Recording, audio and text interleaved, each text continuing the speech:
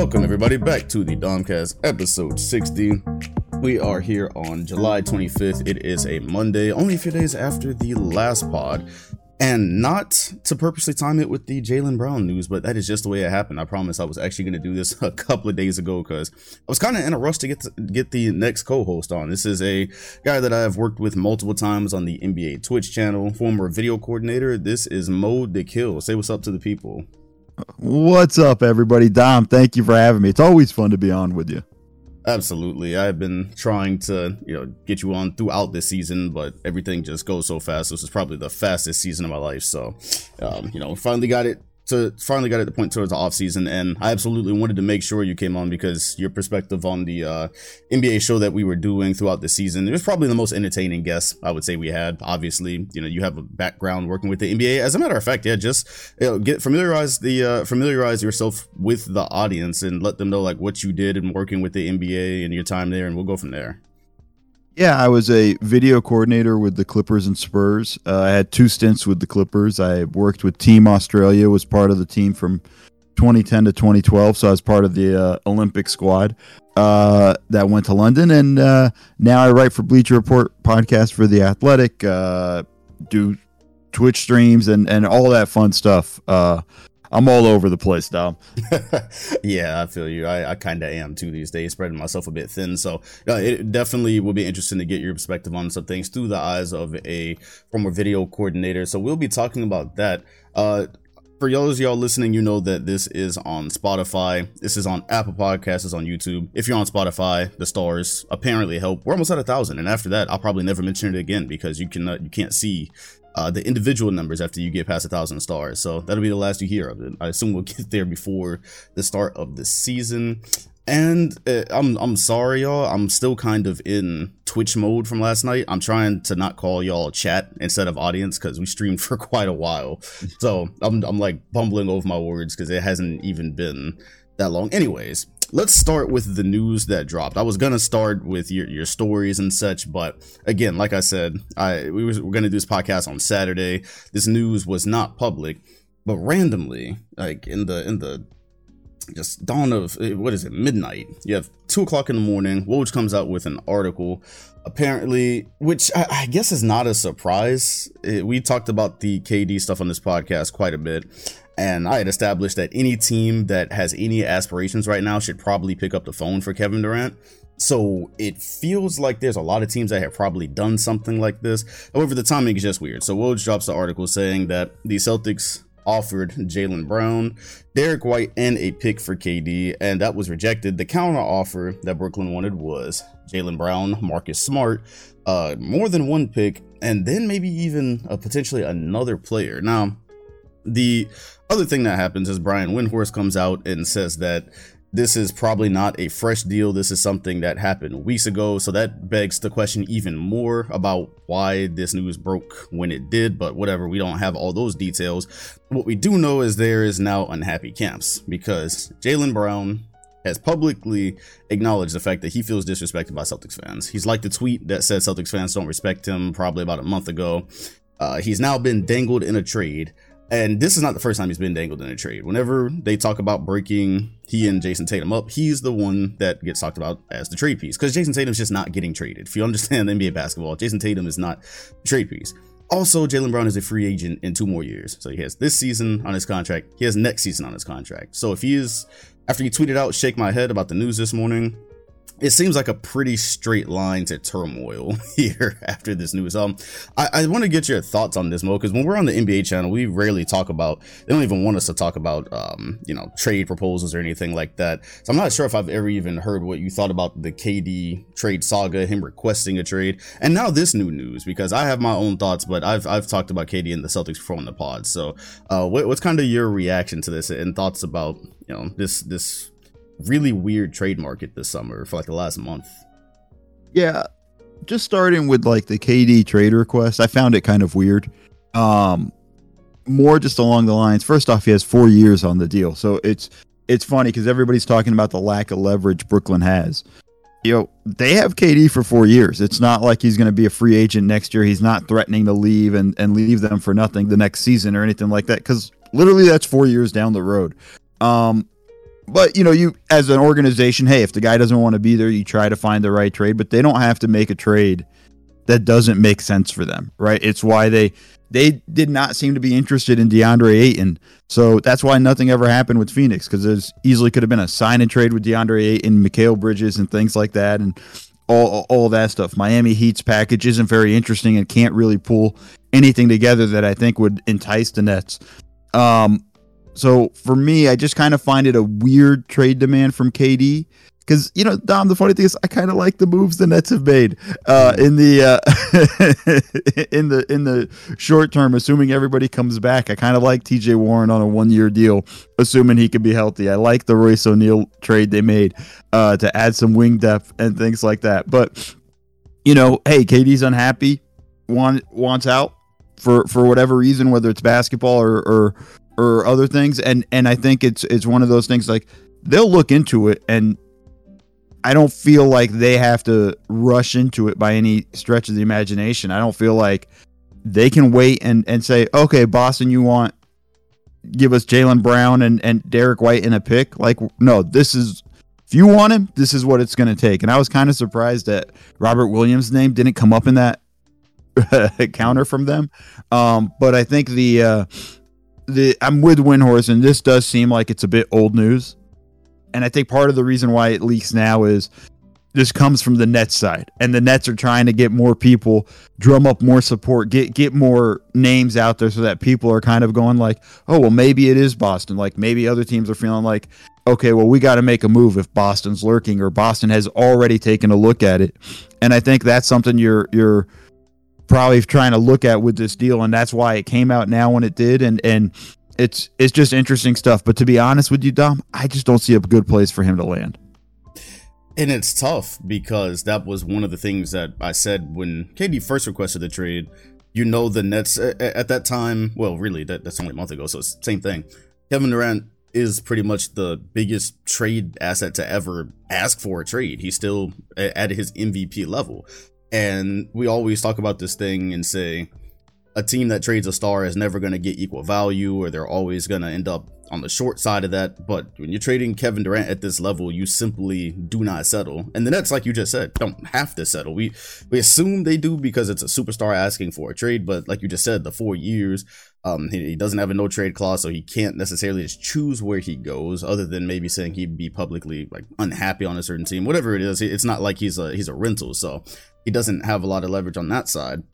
Yeah, whatever team he ends up on will likely end up like, what is the thing Brad Stevens said? He said he wants to make rosters better by adding without and making sure you're not subtracting too much. Well, it seems like no contender would really be in position to do that. When you heard the Heat deal or whoever was offering it's like, that's a lot for Kevin Durant. Now, the situation, and it's because he's 34 years old. So that's the other part too. He plays like he's still MVP candidate, but reality is he's probably still only got a few years left. So if you're contender trading for him, you have to weigh that as well. Now, I'm a Boston fan. I'm not sure if I had ever mentioned it to you, so I picked up on it. Yeah. But one thing also about KD, not only 34, played 35 games last year, or 2 years ago, 55 games last season. You're beginning to kind of wonder like how healthy will he continue to be from this point forward. Yeah, and you have to weigh that. Like you just have to.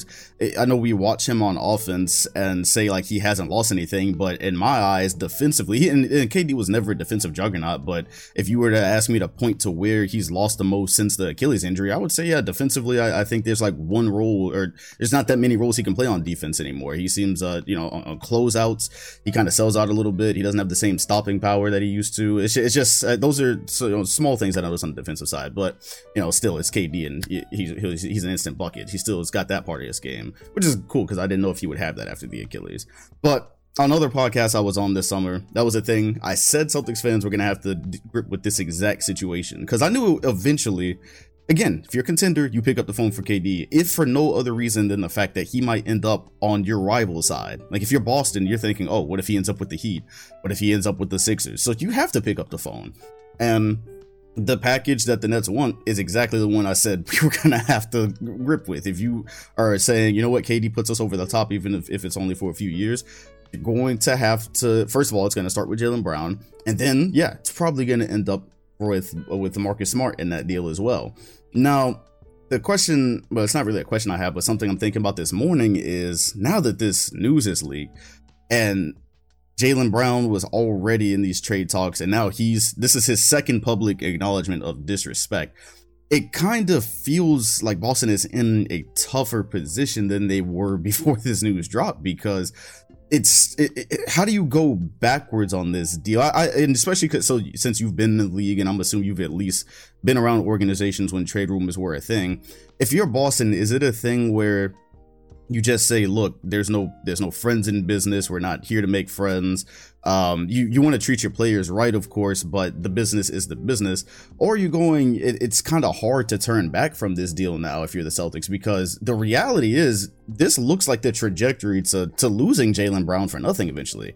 2 years is nothing in the NBA. It's this season, it's the 23 season, it's a 24 season, and Jaylen Brown is getting unhappy, and now you've tried to trade him. Like, does Boston, in your eyes, do they need to really try to move to get this deal done now? Because at this point, I don't know, it seems like, and I guess, I say 2 years is nothing in the NBA, but it's still kind of a long time. Anything could happen. Maybe they win a championship, but you've at least put yourself on the path to losing what was essentially your best player in the finals. Yeah, I think I don't think Boston has to have any urgency to do it. I think they're better off in a position right now going to, hey, let's mend fences now with Jaylen Brown. And you're right, like they might lose him in 2 years. But that also doesn't mean they might trade him in a year, right? Like, hey, if he shows signs that I'm not going to sign an extension or I have no interest in re-signing here, they can move him. And I think that's part of the reason why they centered any trade talks for KD around him, because they knew, hey, 2-year deal, possibility we could lose him after that. Like, let's see if we can get Brooklyn to bite on this kind of relatively low ball offer. I know some people might get upset with that, Boston fans, but it's still a bit of a low ball offer for Kevin Durant. And I think that's, if you're Boston, you just got to go to Jaylen going like, hey man, this is part of the business, and if you tell us you're here and you're going to be committed and you're going to sign beyond the 2-year deal, we're never going to ask for, we're never going to look to move you again. We're not going to include you in a package or something like that unless it's something crazy or wild. But I think the issue now is mending fences if you're Boston, right? Because it happened a few weeks ago, according to Windhorst, and the news breaks now. And like you said, Jaylen Brown responds with shaking my head. And you're right. Like every time somebody talks about breaking up Tatum and Brown, it's always Brown that's on the move. And I think it's along those lines of they have to kind of start working into it, and they have to show commitment to him as well, saying like, hey man, like we're here. If you're going to commit to us long term, we're going to commit to you long term. And I think that's part of it. But here's the other side of it, Dom. And this is the thing every player needs to understand in the NBA. You're probably going to get traded at some point. Very few guys stay with the same organization over the same for forever, and I think that's kind of the thing I think guys have to understand is there is a business aspect to it. There is a little bit of that. Hey, you got to understand that this is going to happen from time to time. My name's going to end up in trade talk sometimes. Brooklyn leaked this to try to drum up more trades for them. Otherwise, Jaylen Brown probably would have never realized this happened. And I think that's kind of part of the game that's being played. And it's funny. One of the coaches I used to work for, Vinny Del Negro, used to kind of tell guys when they're in trade talks, is like, hey man, that's a good thing. That means people want you, right? Like they're not doing this deal unless they're going for you. That means you have value in this league. And listen, that's spin. Let's just be honest and call it what it is, Dom. That's spin trying to save yourself as an organization. But I still think that's the route they got to start going, and start kind of working on mending fences. And it has felt like for a while that I don't know how long Jaylen Brown's going to stay in Boston. There were whispers that he was even going to demand a trade when the Celtics were struggling last season. Now everything changes. The energy shifted, as Jaylen Brown's pinned tweet tells us. And, they made that big run. So we'll see how it kind of plays out. But I also think some of it too, and this is a little bit on Jaylen Brown, You got to be mature about this. This is a business. If they have questions of whether you're going to be around after your contract's up, they're going to have to explore moving you. And that's the way this works in this business. And you got to be prepared for it. Fans have to be prepared for it. And teams got to be ready for it. Yeah, that is. We've seen it multiple times. We've seen it with this organization. Like, it can just get pretty cutthroat if a player looks like he's on his way to declining. Like the one that everyone gives Boston shit for with Isaiah Thomas and how they traded him. And as much as they talk about it, it's like, well, what happened to his career after he got traded? That was the guy that they were almost going to give $100 million to, and they made a business decision. They hadn't won a championship yet, but they've molded the roster in the right direction after that move. So, yeah, it'll be interesting to see where this goes. I have, like, Jaylen Brown trade talks have dominated a lot of this podcast for a while, just because at the beginning of the season, like you were talking about, when Boston looked like maybe that group had peaked, I thought for sure Jaylen Brown was gone by the trade deadline. If for anything else, they always talk about who's better out of the two. But if for anything else, you look and say you got Jason Tatum more or less locked up until around 2026.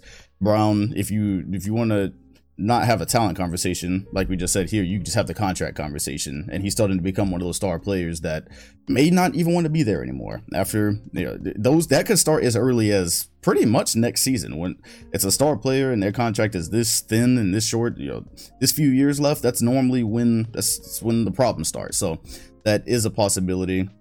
Jaylen Brown, Marcus Smart picks. You said Robert Williams. You were surprised his name hadn't came up. I think with what they unlocked with him last year as a weak side defender and just being able to have him roam, I think he changed the game so much for the Celtics that they just don't want to trade him at any cost, especially because with his contract and how young he is, they don't really have to look at moving him right now. But yeah, it's tough because on one hand, there's not just from my perspective, there's not a full fix for all of this, or not a totally good situation for all of this. On one hand, it's Kevin Durant, and he is 34 years old. And you do need to, if you do end up with him, yeah, you need to win within the next 2 or 3 years. It does shorten your window. On the other hand, this is a really, really tough NBA right now in the Eastern Conference. And the NBA overall, when you get to the finals, that group may never make the finals again, or if they do, they might never win one. You just don't know, so you just kind of have to pick the path that you think is best. And if you're the Boston's front office and you think it's best to get KD to push you over the top for a few years and play with Tatum and just try to, build from there and hopefully have another young piece that can come after KD, whatever you think it is, you just kind of have to pick a path and go for it. And so I do say, like, yeah, Jaylen Brown has probably been disrespected in the Celtics fan base, but also for the third or fourth time I've said in the last 18 minutes, if you're a contender, if you're the fan of a contending team, you better hope they have picked up the phone for KD and at least tried, or will try in the future. Because again, if he gets traded from Brooklyn, he will end up in your backyard somewhere. You're going to have to deal with that. And so maybe, the truth is, the truth is too, Tom, is every team probably made a phone call. Right. Yo, what's the package? What are you guys looking for? Every team probably called Utah. What's the package for Donovan Mitchell? Like, it's not, when a star player comes in, especially a guy that has years on their contract left, and you don't have to worry about free agency and them leaving in the next year or so, or play that dance of like, will he resign, will he extend, and all that stuff. You make the phone call. You have to inquire. That's the job. And if they're not making those phone calls, you need a new front office, because they're missing on opportunities and they're missing on situations that they could possibly be on. Not necessarily even the star player, but hey, let's make it a 3-team trade and let us get somebody out of that, or something like that. So, every team had to have called. I would be shocked if there was a team that didn't call. And if the team didn't call, that owner should be looking at his front office going like, what's going on? That's part of the deal there, is you got to have these conversations. Yeah, exactly. And speaking of the 3-team deal, that was kind of my hope when I knew the Celtics were going to pick up the phone. My hope to avoid, I didn't think there was a realistic path to getting KD without Jaylen Brown, but if there ever was, I was hoping maybe it'd be a 3-team deal where they end up sending out a Marcus Smart and some depth and picks, and another team is involved and we get KD back. But that's really not. That's highly unrealistic, and that's probably doesn't even work with salary cap anyways. So to wrap up the KD thing, you've mentioned at the beginning, he's got 4 years on his contract, so this was probably the most odd trade request, all things considered, and the timing of it. Do you think he gets traded before the offseason ends, or you think he's going to start the season in Brooklyn? Like, how do you see this playing out?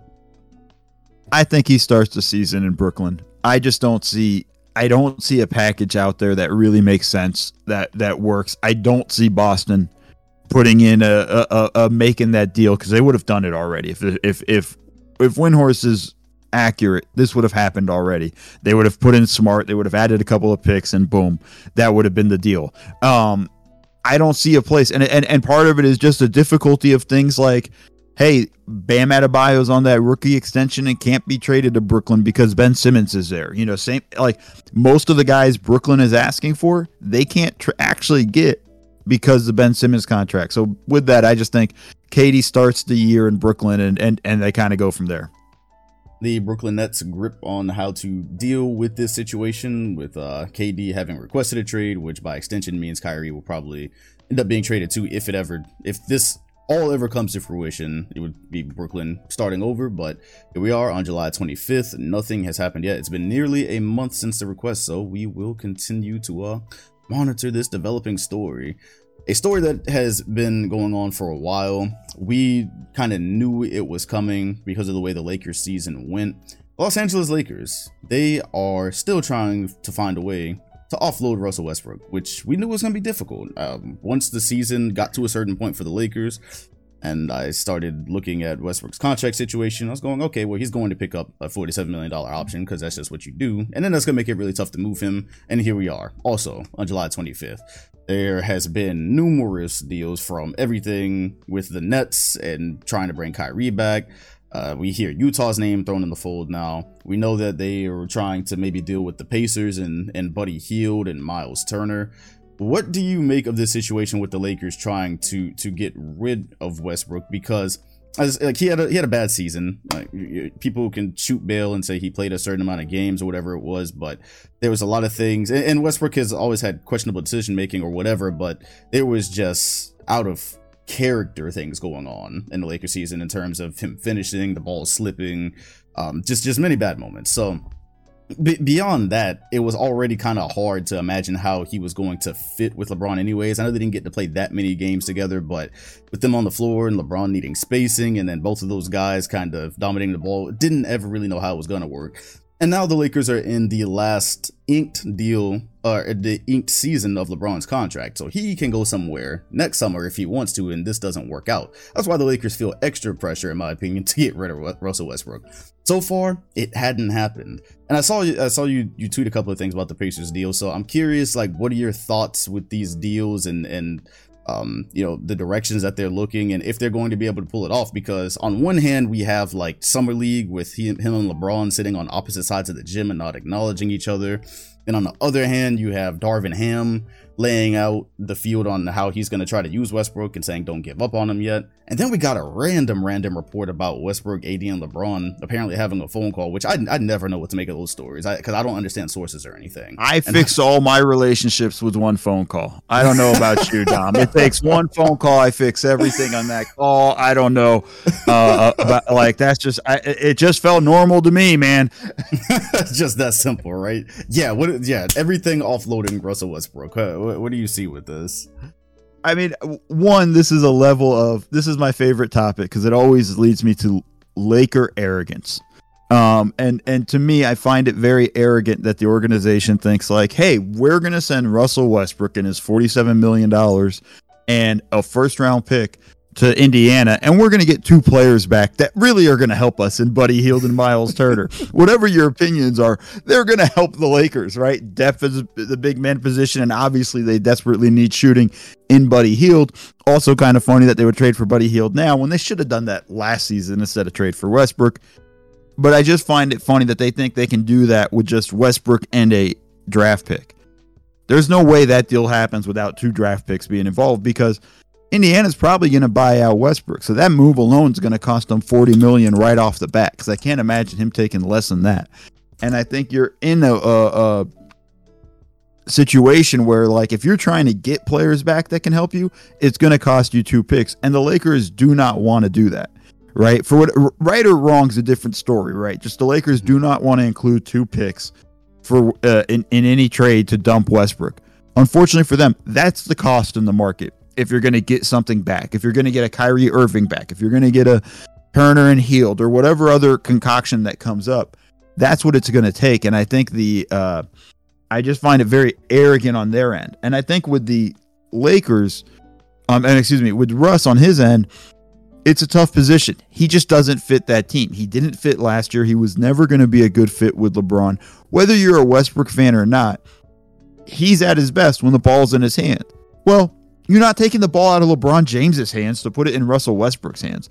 Sorry, that makes you a worse team. And I think that was the miscalculation that the Lakers had, was they wanted this to be able to lighten the load on LeBron. And that's kind of like, no, you need to maximize LeBron, not lighten the load. Sorry, LeBron, like, you're 37. We're going to go all the way in here on you and try to put the best team around you, win a championship, another one, and keep going.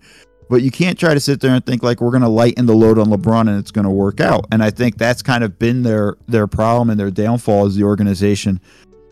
It's so funny, Dom. They won a championship 2 years ago, but it feels like they never won one. Yeah. In the way we talk about them, right? And myself included, I have to remind myself, like, yeah, they won a championship in 2020. You got to relax. Mm-hmm. But it's the arrogance of the organization in that, like, they just think, hey, teams will give us their stuff for Westbrook. And it's like, no, like, you're not understanding the market. And that's a problem for them. I don't think a trade happens and they get off Westbrook unless they're willing to just take a salary dump. And that's where they're able to only put out one pick in the deal. But I don't think they even want to do a salary dump. They're trying to use Westbrook and a draft pick to get them an asset. And I just don't think there is one. And I think that's kind of there's no deal out there for them in that area. It's going to cost them 2 of those draft picks.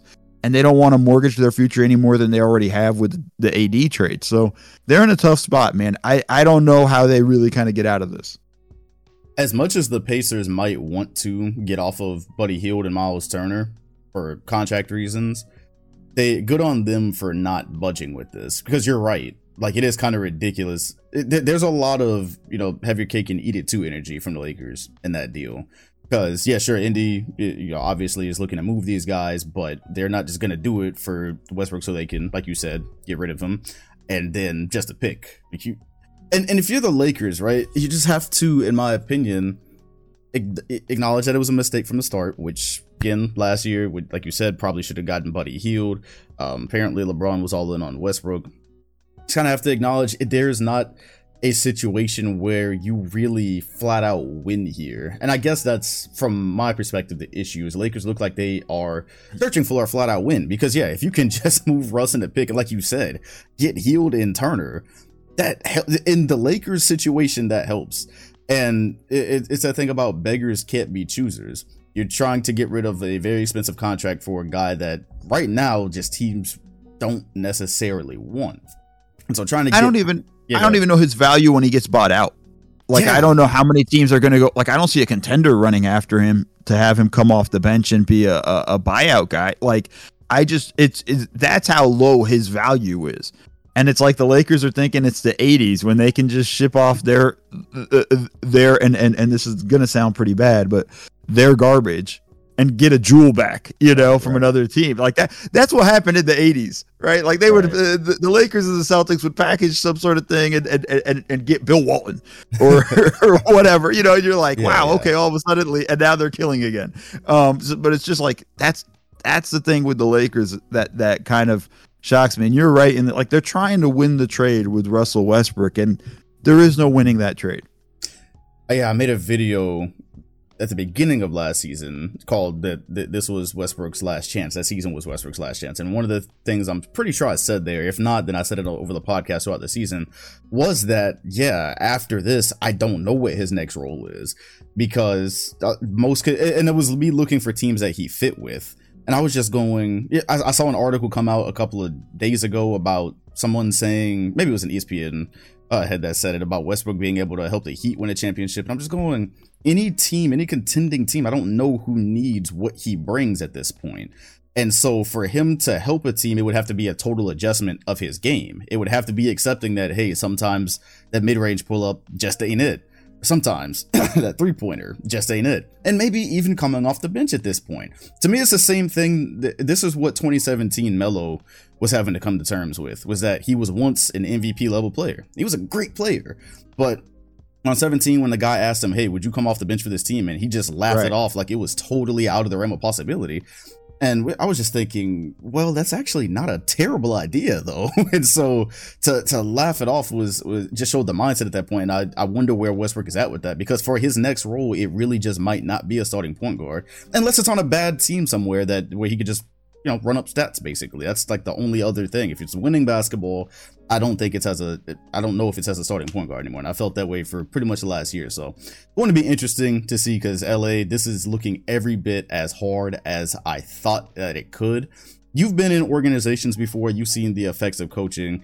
Have you heard anything from Darvin Ham? Because I know he hasn't given too many specifics, but he's said some scheme things about how he would use Westbrook, and they wanted to hire. This is where I'm confused, right? Like, they hired a coach that's saying all the right things about using Westbrook at the same time as they're trying to get rid of him. So I just don't. There's a lot of confusion there. But had you heard anything from Darvin Ham that made you think that it could work coming into next season with Russ? I mean, I think Darvin Ham's trying to get Russ to change, which, you know, it's exactly what everybody wants. It's exactly what everybody needs him to do, but it's something that he's not going to do. And I don't know if that's even fair to Russ. He's played the same way for 11 years or however many years he's been in the league at this point. Like, good luck getting him to change, right? Like, I can't even change the slightest habit of mine. We're asking him to change something that got him $47 million. Like, really? Like, that's going to be hard. And in that sense, but that's also the job of Darvin Ham right now. That's the job for him. If Russ comes back, he's got to get Russ bought in the role that they want Russ to play. And I find it very difficult, but I also want to say, like, he's got to say the things he's saying, right? Yeah. He can't be the one saying, you know, because you're right. He's saying all these things of like, we're going to make Russ work. This is going to work. We're going to make it happen. And meanwhile, the organization's like, yo, who wants Russ? You know, and stuff. But that's the game. That's part of how this goes. He can't be out there saying it, because the difference here is the front office can do all these negotiating and all these things and talk about different players. And this also goes a little bit to what we're talking about with Jaylen Brown. The coach is the one that has to see the guy every day. Right. The coach is the one that has to deal with them in the locker room every day, has to deal with them in practice, film session, everything they're going to deal with. They're the ones that deal with them day to day. The front office doesn't have to deal with. They might deal with the guy day to day, but they don't have to, right? They can sit in their office. They can go. They're off scouting college games, wherever other teams. Like they have a different schedule and a different beat to the whole thing. So that's kind of why you're hearing almost two mixed messages, and that's just the way it goes in this business, in this industry, right? Like, Darvin Ham says, as long as he's wearing a Laker jersey, I got to coach him, and that's his job. And Rob Pelinka's job is, I got to find a place for Russ. And it sounds counterintuitive, and so there's going to be different stuff in the media with how this goes, but that's the way it works. And Darvin Ham can't just say, yeah, we're trying to trade him. Yeah, I don't want to coach him, you know, because you've lost him before you even had a practice. And I think that's going to be the most important thing. And even if he comes back in, the Lakers need him to at least build up his trade equity, his trade value. Right. You know, and maybe they can make a move at the deadline and get off of Russ and get something for him. But I think that's kind of the scenario, and that's why it's a weird thing hearing Darvin Ham and then hearing the rumors. But this is just a situation. And it's actually kind of normal. Yeah, and the thing about a deadline deal is, once again, you're racing the LeBron clock right now, too, because you're trying to inspire confidence, at least the way I see it, you're trying to inspire confidence this season so he'll stay. Because we know LeBron will go wherever is best for him if he sees that, you know, this organization doesn't have it together. Like, just on the topic of Darvin Ham, if he worked his best magic trick with Russell Westbrook, still look at the rest of the roster. It's really not good outside of LeBron and Anthony Davis. It's like, I don't know if I would use the word awful roster, but it's not good. They don't have Malik Monk anymore. That was like one of the bright spots for him. I don't even think Melo has re-signed. Has Melo not signed anywhere yet? They've not re-signed anybody that was with the team last year. Yeah. So yeah. Melo still might come back. Who knows? what happens in that scenario. It was funny. Melo was the most consistent Laker exactly last year. It was kind of the funniest thing about it. Like, he'd come in off the bench and and his effort was high. Like, he actually gave good effort. He actually tried defensively. Trying defensively doesn't necessarily mean you got stops, but he gave effort and was there in that scenario. The funny thing, Dom, is like, I even like the moves they made in the offseason. You know, it wasn't great, but for the position that they're in, that what was available to them, yeah, I like Lonnie Walker. You know, hey, let's try to see if we can kind of develop him a little bit and get him going the way we kind of jump started Malik Monk's career. I like the signing of Juan Toscano Anderson. I like, you know, gosh, I forget the other guys that they signed. Damian Jones, another big man. Thomas Bryant, another big man. Like, I like what they did. The funniest thing is, I still look at the roster going like, yeah, but that's a bad roster. Yeah. Still no shooting anywhere Exactly. on that. The guys they got, like, hopefully can shoot. They're hopeful. Like, they might have had a good shooting run somewhere here and there in one of their run in the NBA, but it's like none of it's been consistent, and they're still missing that. And that's the thing where it's like, okay, you got younger, you got a little more athletic, but where's the shooting? You know, and I don't feel like you got that much better defensively. So it's smart moves in the sense of this is the only moves that were probably available to them. But at the same time, I look at this team and I go like, shoot, man, like, I don't know if you're a playing team in the Western Conference. For sure. I really did like the Damian Jones move. I thought that was a guy that they needed a couple of years ago when they signed Andre Drummond. I like Lonnie Walker. Excuse me. He showed a couple of flashes at the very end of the San Antonio season. I'm going, okay, that's cool. But also, for, like you said, for the stage that the Lakers are at and the heights that they're looking for, those are like, okay, these are cool guys. It's not like, oh, these are guys that are absolutely about to put a team in contending positions. So yeah, right. These are cool guys.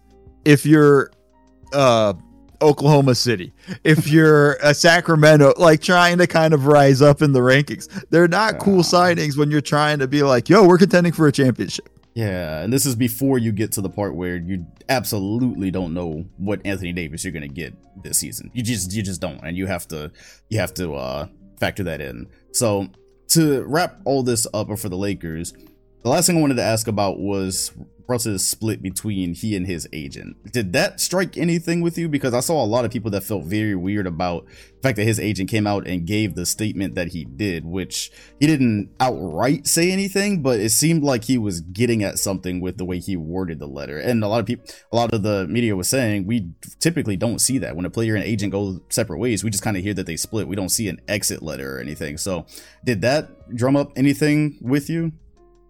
Yeah, I mean, it was a weird letter, because it's like everybody said, separation of agent and player happens all the time. Happens probably like several times a year. Just, you know, a lot of people, sometimes we don't even hear it.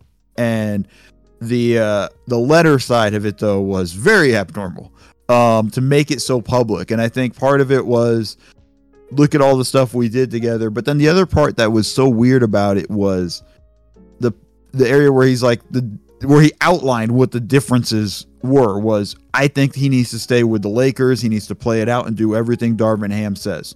And he made it seem like Russ doesn't want to do any of that. Russ is pushing for a trade. Russ is trying to push his way out of LA, which, by the way, I totally understand, because it was incredibly toxic in Los Angeles for Russ, who's from LA, and the fans absolutely hated him. You know, in the way of like the narrative on Twitter, and I know we can always argue how real is Twitter and it's your own bubble or whatever, but that was all over the place and out of control. The fans themselves, like, there was the game where he caught it wide open in the corner for a three, and the crowd yelled no. Like, yo, that's so wild. Yeah, you know, insane. And I kind of understand him. I understand if Russ is like, I don't want to play in front of these people anymore. I thought they were my home. I'm a UCLA kid. I thought this was going to be cool coming back home. I don't want to play here anymore. But for his agent to kind of say that was pretty interesting. And the most important thing I think the agent's trying to relay to Russ is, you don't want to get bought out of this contract. You get bought out of this contract, there is no big contract back after that. You know, the agent is thinking, play out this contract, raise your value. We can try to get you a $15-20 million deal somewhere next year. right? You're definitely not getting 47 million. But I think the idea is if he goes somewhere, gets bought out, signs for the veteran minimum somewhere, that's it. He's a vet minimum guy everywhere else he goes. It's very similar to the humbling that Carmelo Anthony had to take, which we talked about briefly, right? Like, that's the realization that you got to kind of come to, is you're no longer a guy people are calling you and trying to sign on the first day of free agency. You're like day 8, 9 of free agency when teams have already spent their money. And I think that's what his agent is trying to avoid.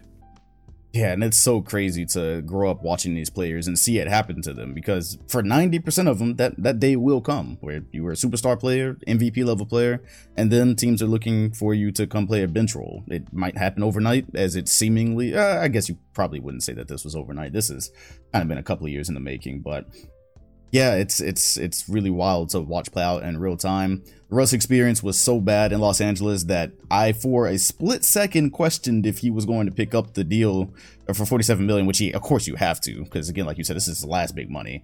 But I was like, LA was so toxic, man. Might he just pick it up and pack it up and go somewhere else? But business wise, that would have made absolutely zero sense. And so here we are, July 25th. I don't care how toxic it is, 47 million. You taking that deal, dude? Like, you figure out the rest later. You're picking up that option.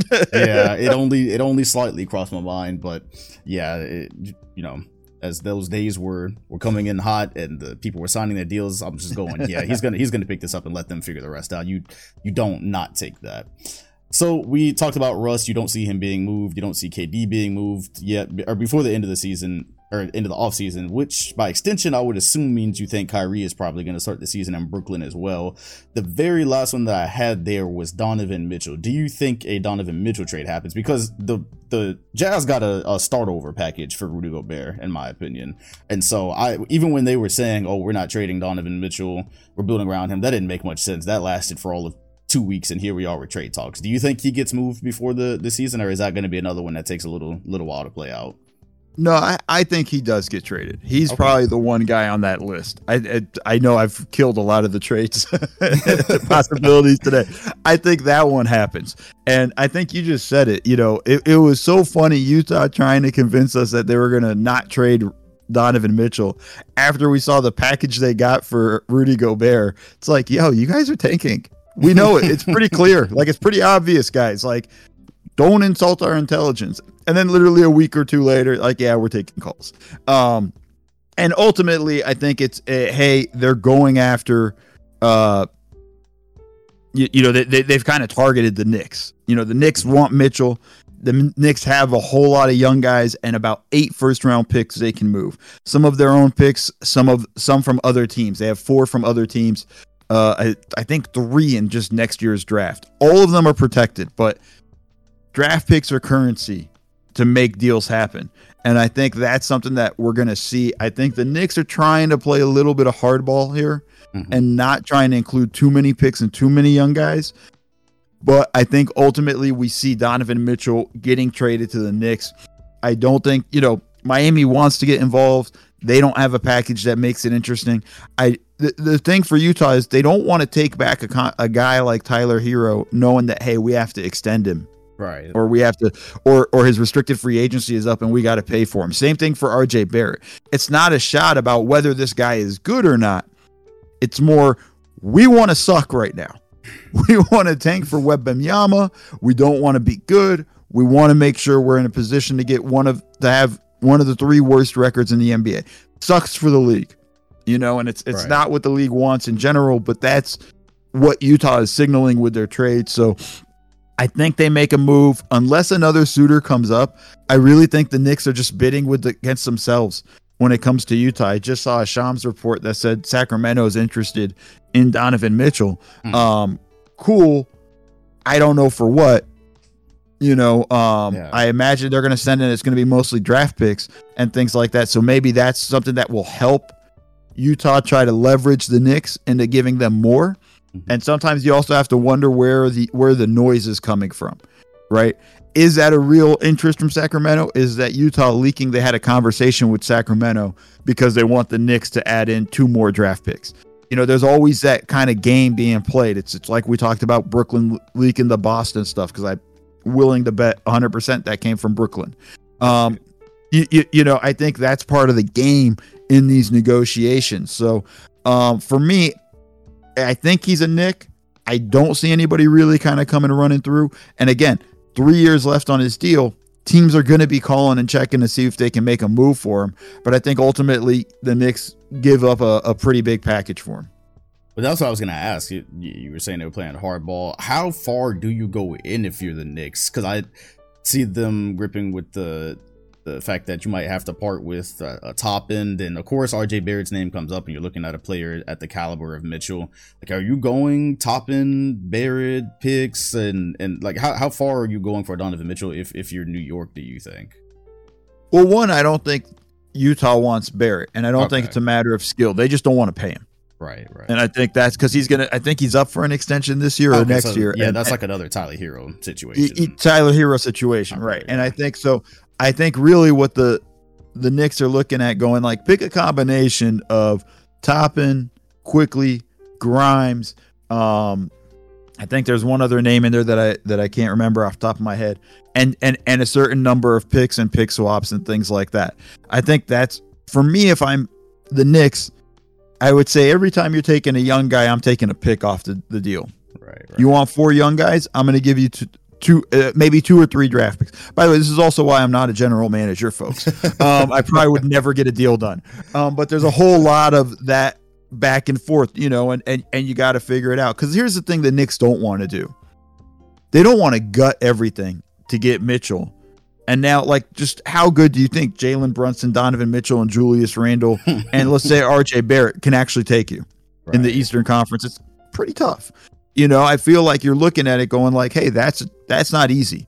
And I think, especially with the down year Randle had, I think, you have to wonder if that first year as a Knick was a fluke or was last year a fluke. Like, there's a lot of stuff up in the air there. I think you got to figure that out. And I think you got to make sure you want to be able to make the next move after you get Donovan Mitchell. And I think that's something the Knicks are a little bit aware of and wary of giving up, like, everything for Mitchell. And I think that's part of the holdup here in the trade. Right. Well, as you mentioned, you wouldn't be a general manager, but you were once a video coordinator, which I was always very fascinated by. Again, from the first time that we did an NBA Twitch show together many months ago.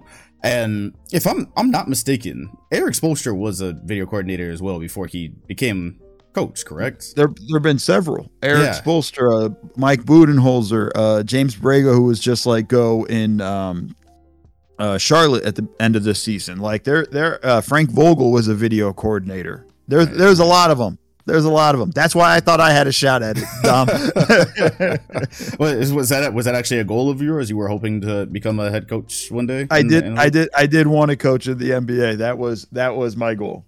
Hey, I have more questions about that later. That's actually a cool thing to write down here. But for the people who might not know, because I feel like we hear the term video coordinator all the time and we've seen a couple of pictures, but for your time with the Los Angeles Clippers and the San Antonio Spurs, what did being a video coordinator actually entail? What were you doing for the team? Who were you actually interacting with? That type of thing.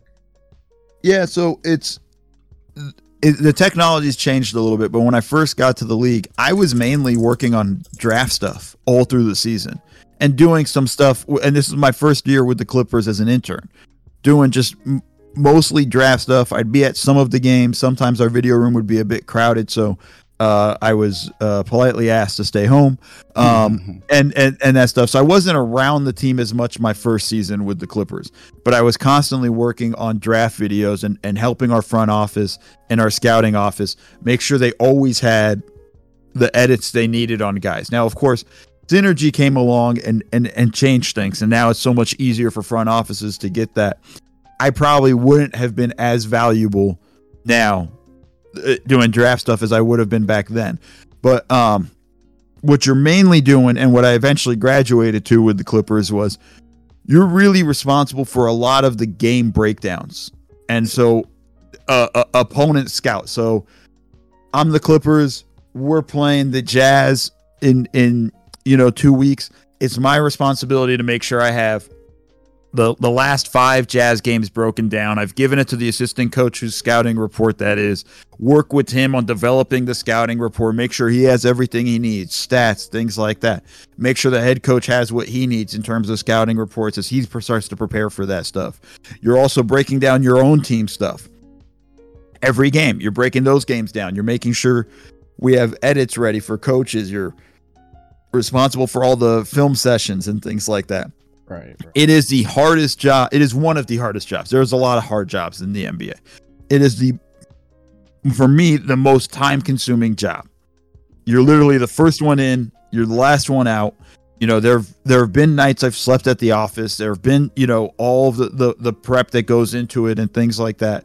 It's also a situation, Dom, where you can't help but learn basketball in there. Mm-hmm. You really can't, because you're just watching film so much. Like, it'd be funny, like every now and then people would say to me, like, man, you don't watch the games, or you don't know what you're talking about, or this that, and I just go like, bro, I've had to watch 4 games in one day.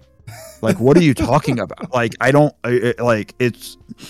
watched more basketball, you know, than 98%, and I'm being a little generous. I could just say 99 of than fans. You know, because I'm watching every team. I'm on top of all these things, and you're really covered and locked into those things. So, you know, when you're in the video room, you're grinding, and the goal isn't to stay in the video room. The goal is to graduate out of the video room, because it's a hard job, but it's the mailroom of the NBA, especially if you're not like a former player. It's got to be great being on Twitter and getting hit with the "you don't know basketball" trademark when you've probably, like you said, watching one game in a night for you is lightweight, because it's a day off. It's a day off, Dom. One game, or it's like, I'm like, I feel weird sometimes. Even now, there's like off season, and I'm like, all right, should I pull up some old Boston or some old Detroit Pistons games? Like, should I start getting ready on? You know, it's not even like let me make sure I know what's going on with Orlando. You know, it's that kind of stuff. But the funny thing is, and whenever I get that on Twitter, and it's corny and cheesy, and maybe I need to come up with a new line, I always just respond going like, "Oh, I was talking about badminton." Like, it's like, you know, like it's always kind of my response. Like, yeah, I don't know what I'm a badminton guy. You've seen the World Championship, or I'll Google some random sport. Like, when's the World Championships for this sport? Hopefully it's going on now. And I can be like, oh, I was talking about the cricket World Cup or whatever, you know? Right.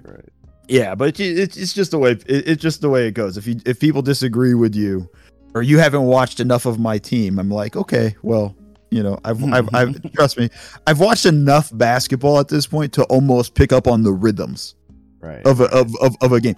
Unfortunately, none of this helps me in gambling. As soon as I put money down, it just goes the exact opposite. Oh, that's great. That is great. Yeah, you feel like that might help, and then, you know, all of a sudden, that's why I could never get into it. I could. All my friends are like, "What do you got?" And I'm like, "Man, you want to lose money? Let me tell you."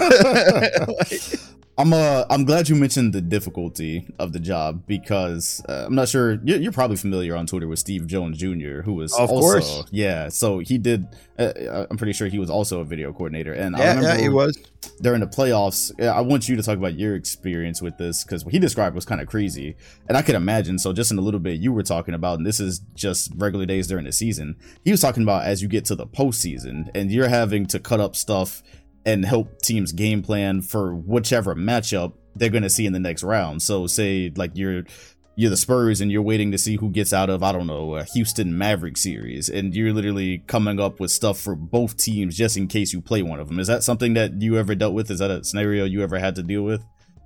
My last season in the NBA, we had a possibility going into like the last night, 4 different teams. Oh my gosh. It was something wild. It was Golden State. It was Memphis, Denver. There was one other team, and we're literally, and you know, I was with Doc Rivers. His first year with the Clippers was my last. And Doc loves these massive playoff books. So we literally had the entire video room. We had Doc's assistant. We had coaches whose scout it was. We had like everybody, all hands on deck, basically in the video room, like working on different scouting reports. Because that's what you're doing. As soon as the last game ended, Doc wanted these playoff books on everybody's chair. Oh my. And locked in. And so it was whoever, and we were the last game of the night, so we were going to know at that point. Doc's assistant basically had the people at Kinko's on standby to just like fly through this thing. You know, you're putting together these massive books. You're putting together these massive edits. I always started playoff prep way early because I just hated the concept of being in the office all night. Right.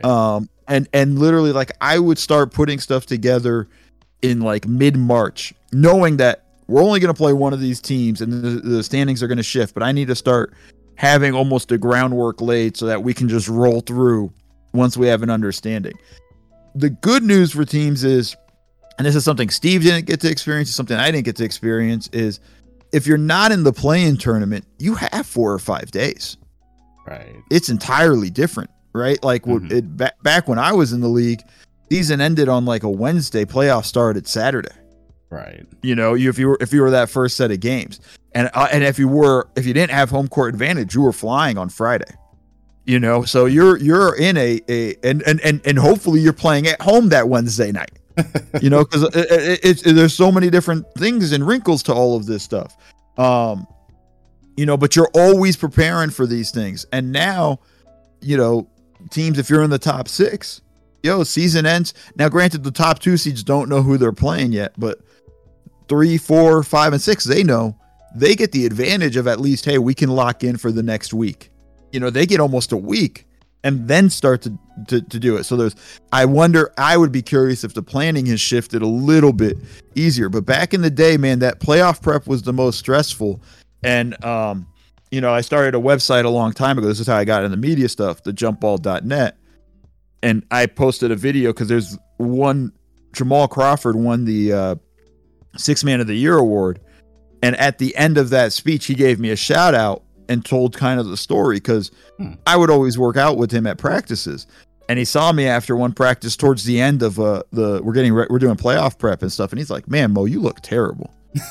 Like, you know, and I go like, yeah. I haven't slept. I go like, I think we just flew in from Portland the night before and I just went straight to the office, didn't even go home. Mm-hmm. By the way, being a video coordinator, not good for your social life. There is none. Just understand that one there. But just went straight to the office, worked for a few more hours and then slept in the office, then went to practice. And you know, I kind of just told us, yeah, I haven't really slept. I slept maybe 2 hours. I was working all night. And he kind of looked at me kind of confused, but then he understood, like, that's playoff prep. Right. That's the stuff we're working on. And meanwhile, playoff prep's going on during the season, so we have regular prep for games. Just because I'm working on playoff prep doesn't mean I can't have film ready for our game against the Memphis Grizzlies that night. Right. You know, and all of those things. So you're turning and burning as much as you can, and it's a grind. And I think the playoff prep is probably the hardest. The first round, getting up to the first round, is the hardest for every team to prep for. After that, it gets easier. Mm-hmm. Those of y'all listening, if you had any aspirations of being a video coordinator, this is a gold mine for you to know what you may or may not be getting yourself into. Because run as fast as you can. No, I'm kidding. Because like I do want to say this, I loved my time in the video coordination video room. Mm-hmm. Like the guys I met, the guys I the basketball I learned, the people I got to learn under. I loved all that stuff. The work is tedious. It's hard and it's a grind, but the relationships I got to build out of that and everything with that. And I wouldn't be here being able to do the stuff I do in the media if I wasn't in the video room, you know, and I think that's an important aspect to it. And so I'm always thankful of it. So when I joke about running, I would just say, hey, just be ready for the grind. And you might think you're ready.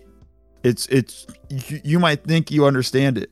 You don't till you're in it. And it beats you up, and it's hard. And I know a lot of guys who've done it, stuck with it, and have gone really far. I know a lot of guys who got burnt out and didn't make it.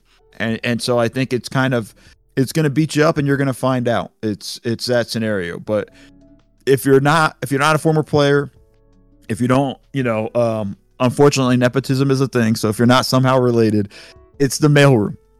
It's the mailroom into the NBA, and it doesn't guarantee success, but you have to get it. It's hard to get in, and when you get in, it's harder to stay. And I think that's the important thing you got to understand. So you told a little bit of a story with Jamal Crawford there and your time with the Clippers. Also worked with Spurs, who for a while obviously regarded as the best organization in the league. And I'm curious, were you close enough to have a perspective on like what set Greg Popovich apart from other coaches? Because I know at the end of the day, like right now, Spurs are clearly tanking, and no matter how good a coach is, they got to have a certain amount of talent. But you were in the organization. Did you see enough to have an opinion on that and see the type of things that Pop did, or interactions with the teammates, or just that organization in general that allowed them to compete for championships pretty much up until the time Kawhi Leonard left? Yeah, I think, I loved my 2 years in San Antonio under Pop. Like, I love Coach Pop. He's, to me, an absolute legend. Like, there's no question. There's no ifs, ands, or buts about it. To me, he's the best coach in the NBA, the best to have ever done it. And I think he's a better man than he is a coach. And I think that's kind of the things I say about him. And what I mean by that is he cared about everybody. First off, with the Spurs, the players came first. You would think that'd be the same in every organization. I promise you it's not. But the players absolutely come first. They come before Pop. And if Pop's saying it, everybody else is going to follow underneath that. And I think the important thing there about how Pop gets buy-in from everybody, he treats all the players the same. He's going to yell at Matt Bonner just as hard as he's going to yell at Tim Duncan. And part of it is Tim Duncan let him be coached. Some of this is Tim has to get some credit in this. Tim was willing to be coached. And I think that's the important thing in that. And because of that allowed Pop to get hard on Tim to go after other guys. Because other guys, whatever, the 6th man, 7th, 8th, 9th man, whatever, they can't be that mad if Pop comes down hard on him if he's also going hard at Tim. And the other thing, and this is the most important thing, and this is stuff for coaches to understand. After he won at a guy, we would walk out of a film room and he'd be joking with the guy.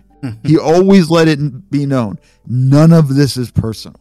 Right. I'm trying to get the best out of you so that we can win games. That's all we're working for here. We're trying to win games. None of this is personal. And I would see him literally rip a dude apart in a film room. Come out of the film room, have his arm around the guy, and they're laughing and joking and this and that, on their way to practice, and during practice and things like that. Pop had the understanding of, I'm with these guys. And because he was so visible with those guys and around them, he's like, I'm going to coach you hard, but I'm going to be real with you. But I'm also going to care about you as a person. He knew about their families. He understood what was going on with them. Hey, everything good? Is your wife good? Is kids good? Da, da, da. Pop was all about that stuff. And Pop was more than just a coach. Like he'd talk about some random stuff in the film session, just world history and things like that, and guys would be listening, so like Pop kind of understood it and treated these guys more like people than I think I've seen any coach at all, and right. And it allowed him to be Pop. And I think that's the important aspect of it is even when he got on a guy, they understood why he was getting on them. And it was never, man, Pop just hates me. Mm-hmm. No, it was, Pop wants you to be better at this. That's kind of the deal there. And some players, by the way, can't handle that. Oh, yeah. And that's an important aspect with that. There are players that literally struggle with that. I'm going to call out a guy, and I might be unfair, but did you see the Cam Thomas interview at Summer League? Yes. Yeah. I know which one you're talking about. Yeah. Right. Where, he's, he had a good game, and the reporter talks about how Nash, by the way, before the game, the reporter had spoken to Nash, and they were talking about they wanted to be more of a playmaker and stuff. And Cam Thomas rolls his eyes. I'm like, bro, he's just trying to make you a better player. And also, if you become a better player, you make more money in this league. It's just a very simple fact. Like, he's trying to help you. And in that process, also help the team. But, you're rolling your eyes at that. I'm like, dude, don't play for Coach Pop, man.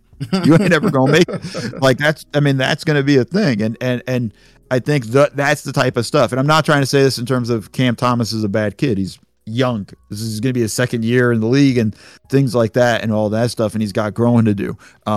But it was just one example of it. And I think that's an important thing you need to watch for. And I think that's something coaches got to figure out is how do I coach these kids?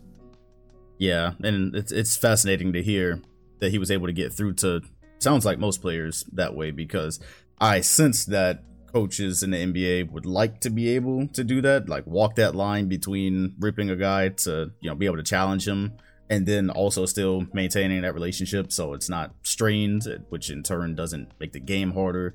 So yeah, it sounds pretty similar to things I've heard about Pop.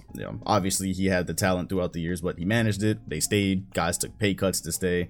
Had that same core for a very long time. And to be honest, if the Kawhi situation hadn't went south, they'd probably still be contending today. But that's a whole thing with themselves. And the other thing, and we actually, Dom, when we were on the NBA Twitch stream, right? Like, you saw how much fun those young kids had celebrating Pop's win. Yeah. When he became the all-time winningest coach, like, they were celebrating it with him more than him, and jumping up and down and stuff. That's because those kids loved him, right? If let me just be honest, if they didn't really mess with him, they'd be like, whatever, hey, congrats, Pop, and walk off the floor. Mm-hmm. Like, they all hugged him and jumped up and down with him and this and that. It was Pop going like, all right, let's get to the locker room, guys. Like, leave me alone. Right?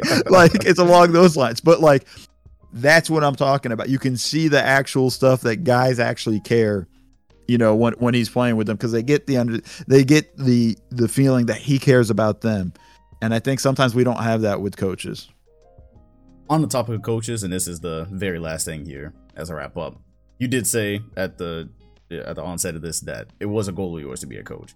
I always said there was two jobs, like in some parallel universe, if I'm really, really working in basketball, that I would never want to do. One of those is being a referee. The other for me is being a coach. Those seem like the two most difficult, detail-oriented, and thankless jobs. What was it drawing you? I mean, obviously they get a really nice paycheck, so that's one thing. But aside from that, what was it drawing you to wanting to be a coach in a professional league? Because I even talked about this with the last guy I had on the podcast. It really seems like, from the public's view, they judge coaches based on whether the teams won or not. Of course, these days, more coverage. People are starting to dig into the adjustments a coach makes a little bit, and then rotations. But then that's about it. We don't see all the other stuff like you just told us with Pop. We don't see all of that. It's a very thankless thing. So what was it drawing you to that really extremely difficult job? It's an unbelievably hard job, and there's a great article from Kevin Arnovitz talking about coaches day in and day out. It's a couple years old. You'll have to look for it on ESPN. What we see on the court is really the tip of the iceberg in terms of what they manage. And we all do it. I do it too. I'm just as big a jerk as everybody else, critiquing the rotations and what are you doing and why are you using this timeout? I'm the same way. What an incredibly dumb challenge. This is so dumb. I would do this. Like, all of that stuff. We all do it. That is a small quarter of what coaches do. They have to manage their players, and a lot of that is done behind the scenes. A lot of times when we complain about rotations, it's because they know something about whatever pairing that they have that they can't play. They always have, and we got to remember this, and I got to remind myself this too. They always have more information than us. Mm-hmm. So when it comes down to, why don't they stagger this guy, their minutes or whatever? It looks so easy. Well, they probably have information that tells them, hey, this guy isn't so effective when the other guy's off the floor, or vice versa, and things like that. We need to keep that pair together. Okay, cool. Or, hey, why don't they play him more minutes? Well, he's only good. The training staff has told the coaching staff he can only go for 6-minute stints or whatever. After that, he starts to get hurt. He starts to fade, and he might get hurt. And I think that's the stuff you're watching for in those things when we're talking about it. And that's just rotations. Coaches got to decide when to practice, when to have shoot around, what time the buses are leaving. It's always the funniest thing when you have a first-time assistant coach coaching the summer league team, because that coach always goes like, man, I got to decide what time the buses leave. I got to decide, there's so many things you have to kind of look at and evaluate. On top of that, you're dealing with the locker room and who's good in the locker room. The small things in terms of relationships, and so-and-so's beefing with so-and-so. How do we fix this or whatnot? Or this, we're losing the locker room, or these guys are stuff, or how long do we go at film? It sounds crazy, but these are all the conversations and all the stuff they got to look into. What are we showing? Should I give the guys an off night? This guy's been going hard. Should I give him a skip a game, but man, we're in the playoff race. We really might need this win down the road. So many decisions that they got to make, and there's so many things that go into it. Coaching's so incredibly tough. And Dom, like, part of the reason why I want to be a coach is I'm probably crazy. But like, part of it too is like, there is a unbelievable feeling when you put in a game plan, the players execute it, and you come away with a win. Like, that feeling is so damn good, and it's addictive. It's literally a drug. You want to do it again, and you want to do it again, and you want it over and over again. You want to get as high as possible on that drug. And I think that's kind of the thing that drew me to it more than anything else, was just being able to put this whole thing in motion. And I think that's kind of the stuff. I mean, part of the reason why I wanted to coach was because I couldn't play 5'10". Like, I'm not, I really would have wanted to be a player, but that didn't work out. Right. So the next best thing is coaching. And I think that was part of it. But the idea of game planning and putting it all together and almost like a puzzle and strategy. And then when you do something, you really kind of feel something. I know I'm rambling, but let me just give you a quick story, because this was like the one thing that really stuck with me. When I was in San Antonio, I was working with Brett Brown. Like, that was the coach I was assigned to. So all his scouting reports, I was responsible for. We had the Lakers. We're playing the Lakers on Easter Sunday.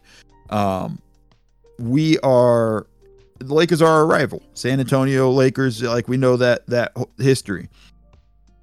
As I'm scouting the team, as I'm preparing film, I'm noticing off the triangle, Kobe's making a read. When the defense cheats it, he pops back and gets a clean jumper. He's gotten like four of those in these couple of games. It's a small stuff. It's not enough to make the scouting report, but it's enough for me to make a small edit and pull Coach Brown aside, before they leave to San Antonio. And I wasn't on the road trip for that one. I show Brett these 4 or 5 clips of this, and Kobe, instead of making the slice cut, sees the defense cheating, pops back, and Brett looks at me and goes, "Do you think that's a read or an option?" I go, now part of it too is like, I don't want to be wrong, but I say to Brett, going like, I'm 90% sure this is a read, because he's watching the defender, and that's how we were going to play it, right? We're going to cheat the screen. We know Kobe's going to come across and post up. I said, this has happened so much to Kobe lately. He's making a read out of this. And also, this is why Kobe's, such a great player, right? His ability to see that and think that. And sure enough, Brett's like, I think I agree with you. I think it's a read. I'll make sure the guys are ready for that. We play them on Easter Sunday. That I'm watching the game from San Antonio. I see Kobe trying to make that pop back, and we were ready. We almost baited him into the pop back, and we get a stop. We do it again, and we get a stop. We win this game by like 6-7 points or something like that in LA. It was a big win for us. Right. Brett is immediately calling me after the game, going like, "Did you see it? Did you see it? We stopped him. We got it. Great." Like, and it's like, for me, I'm like walking around my apartment with my hands raised, like, yes, I brought us this victory. Had nothing to do with Tim, Tony, and Manu. It was all me, because I found. But it's that feeling you get, and that's right. Coaching, right? It's that kind of stuff. It's the stuff when you work with the guy and you see him start making the shots you're working on and things like that. It's that feeling. That's the stuff I love about coaching, and that's the stuff I think coaches really love about it in general. That is a really amazing story, because I think that helps some of us get a bit closer to the game for the things that we will never see or hear about. We see that on the floor, and I think from a fan perspective, like, again, yeah, it doesn't go past the head coach. I think most of the times we see an adjustment on the floor, and it didn't even go past that. So to hear a story about you from the video room, just seeing that tiny detail and changing the outcome of a game, that is pretty awesome, because those are things that we just wouldn't even actually know to think about. But also, unironically, this does help me understand a little bit more about Jerry Krause and what he saw with the Bulls in the 90s, right. Just because of the drug you described. I was always just I always had so many questions after watching The Last Dance, and so I could at least understand a little bit more about how you probably felt like he was the architect of that all, and seeing the vision play out that you wrote down on a piece of paper, basically. I mean, not to defend Krause, Yeah. Well, he did make some good moves, guys. Like he's the one that hired Phil Jackson. Like we understand how that all ended, but like he also made some good moves, folks. Like there's some of that, like we not to defend him because he is, there is a little bit of arrogance in the for sure. The organization won the championship type of stuff in those lines. But that's also something. See, that's the difference, right? When you talk about San Antonio, that's something Pop would never say. Yeah. Pop will always say, yo, we're here because Tim Duncan, right? Like he knew why they were where they were as an organization. It's because Tim Duncan, because they won the lottery, which was luck, and they got Tim Duncan, and Tim was great. And that's where it started. And I think that's the difference, right? Krause was looking at it going like, it's me. I can build this team again. I can make us better. And the Bulls haven't been to the finals since then, right? Like, so I think that there's a lot of that. Yeah, ego in sports, right? That's how it happens. Like you got a great thing, and whether it's a player, coach, or in this case, the general manager, like ego happens, and it can tear something beautiful down. So that's part of why Klay Thompson's so great. Yeah, that's actually part of why the whole Warriors as a whole works. Like think about it this way, because we always look at it this, and I know I'm steering us into weird places. Oh no, you're good. Detailed. How many questions do we say like, can Klay lead his own team? Right, like there's all that stuff. Klay doesn't care. A guy, like how many guys that have been in Klay's position eventually want to go have a bigger role on another team? Right. He's pissed off he didn't make the top 75 or whatever. Part of that's because he never got to lead his own team and he played with Steph. The other thing with Steph, how many guys who've won back-to-back MVPs would say like, yeah, go get Kevin Durant. Yeah. I'll make it. I will sacrifice. Go get Kevin Durant. Like that makes sense. I'll give up a chance to win 3 MVPs or whatever and things like that. There is an element of unselfishness that sometimes like it's so rare. And that's kind of what makes the Warriors so special is just how unselfish they are as a whole. Cause those guys literally just care about winning and you can kind of see it in a lot of them. And it's pretty impressive. And sometimes we lose sight of that. And I think some guys do. And it's very easy to get tripped up in the ego. Hell, I get tripped up in my own little ego from time to time. Like it's very simple. It's something that can just happen. So I think we got to celebrate those when we see them. Absolutely. That is the reason why we are moving on to the 2023 season, and the Warriors could be working on their 5th championship since 2015. It's not that far away. Mo, very much appreciate you coming on the podcast. I know for a fact that you will be back probably before the offseason ends, but definitely during the season. We said it's through the eyes of a video coordinator, so there's many things that you could help us see that we might not see the first or second time. Matter of fact, do you make a habit of rewatching games throughout the season? Like a regular season game, you go back and rewatch it more than once? Absolutely. There's stuff I miss on the first watch. There are times I have to rewind the game. I'm old. I still have a satellite. Like I literally get League Pass on the satellite, so I can literally just rewind very quickly so that I can watch the game. So I can go see something that happened real quickly in the game. And oh, how'd that happen? Who missed that cut? Who missed that rotation? Or things like that. It's not. I'm trained to do this, but I don't catch everything in real time. I don't think anybody really can catch everything in real time. So I think there's some of that to it, but I definitely will go back and go like, man, that was a great game last night. Let me rewatch it and try to find some other things that I might have missed. So, it's that simple. And then I don't expect casual fans to catch these things. And it's, by the way, they're not supposed to. You'd be a freak. You're not supposed to. It took me years in the video room to now be able to just watch it and catch it right away. Like you're not supposed to, folks. It's okay. You get better at it, but it's like, hey, this is the way it goes. And I think that's the scenario. But yeah, I have to rewatch games all the time.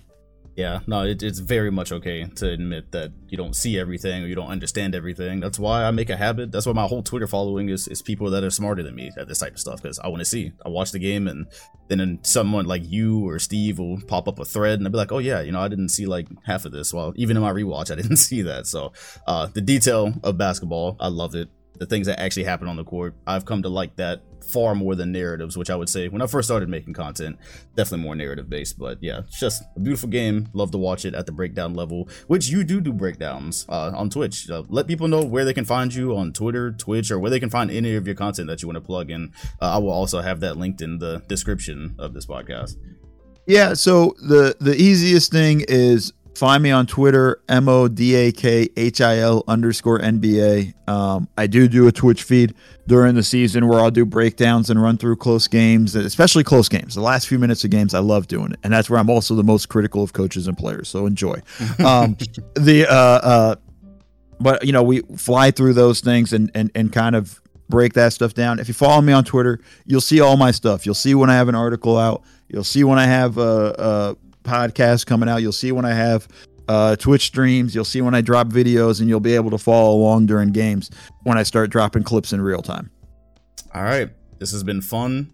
You know, in the audience that this is on YouTube, Spotify, it's on Apple Podcasts. Everything that you want to find will be in the description, including Mo's stuff. Mo, thank you for once again coming on. And I will see y'all sometime this week, actually. Got another special guest coming on in the next 7 days or so. So much appreciated. Hit the bell next to my name if you want notifications every time a podcast drops. And I will see y'all on the next one.